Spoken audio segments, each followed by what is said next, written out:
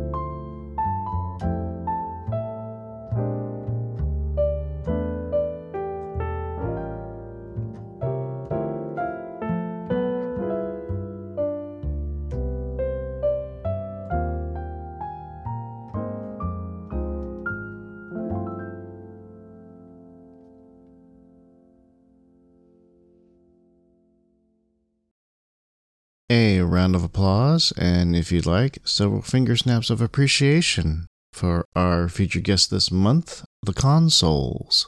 You can visit their website, theconsouls.com, spelled Consouls.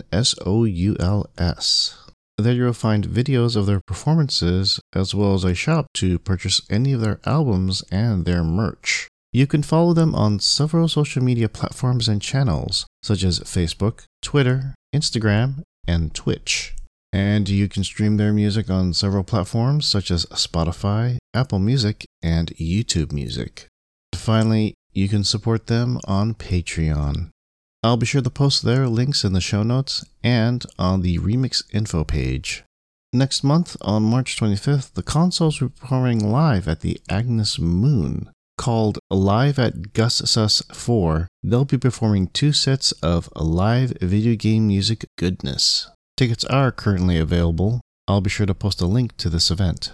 Again, my thanks to you for listening to this episode. It is very much appreciated. You can visit my website at re-vgm.com, where you'll find show notes, a track listing, and a YouTube playlist for all the episodes. You'll also find another page called Remix Info, as I mentioned before. It'll have links to all of the cover and remix artists that have been featured, of their personal websites, any of their social media platforms and channels, their works on such places as Bandcamp and SoundCloud, and their support pages, such as Patreon and Ko-fi. Another page of interest is Staff News, which has links to news articles related to video game music. Page updates as I find them.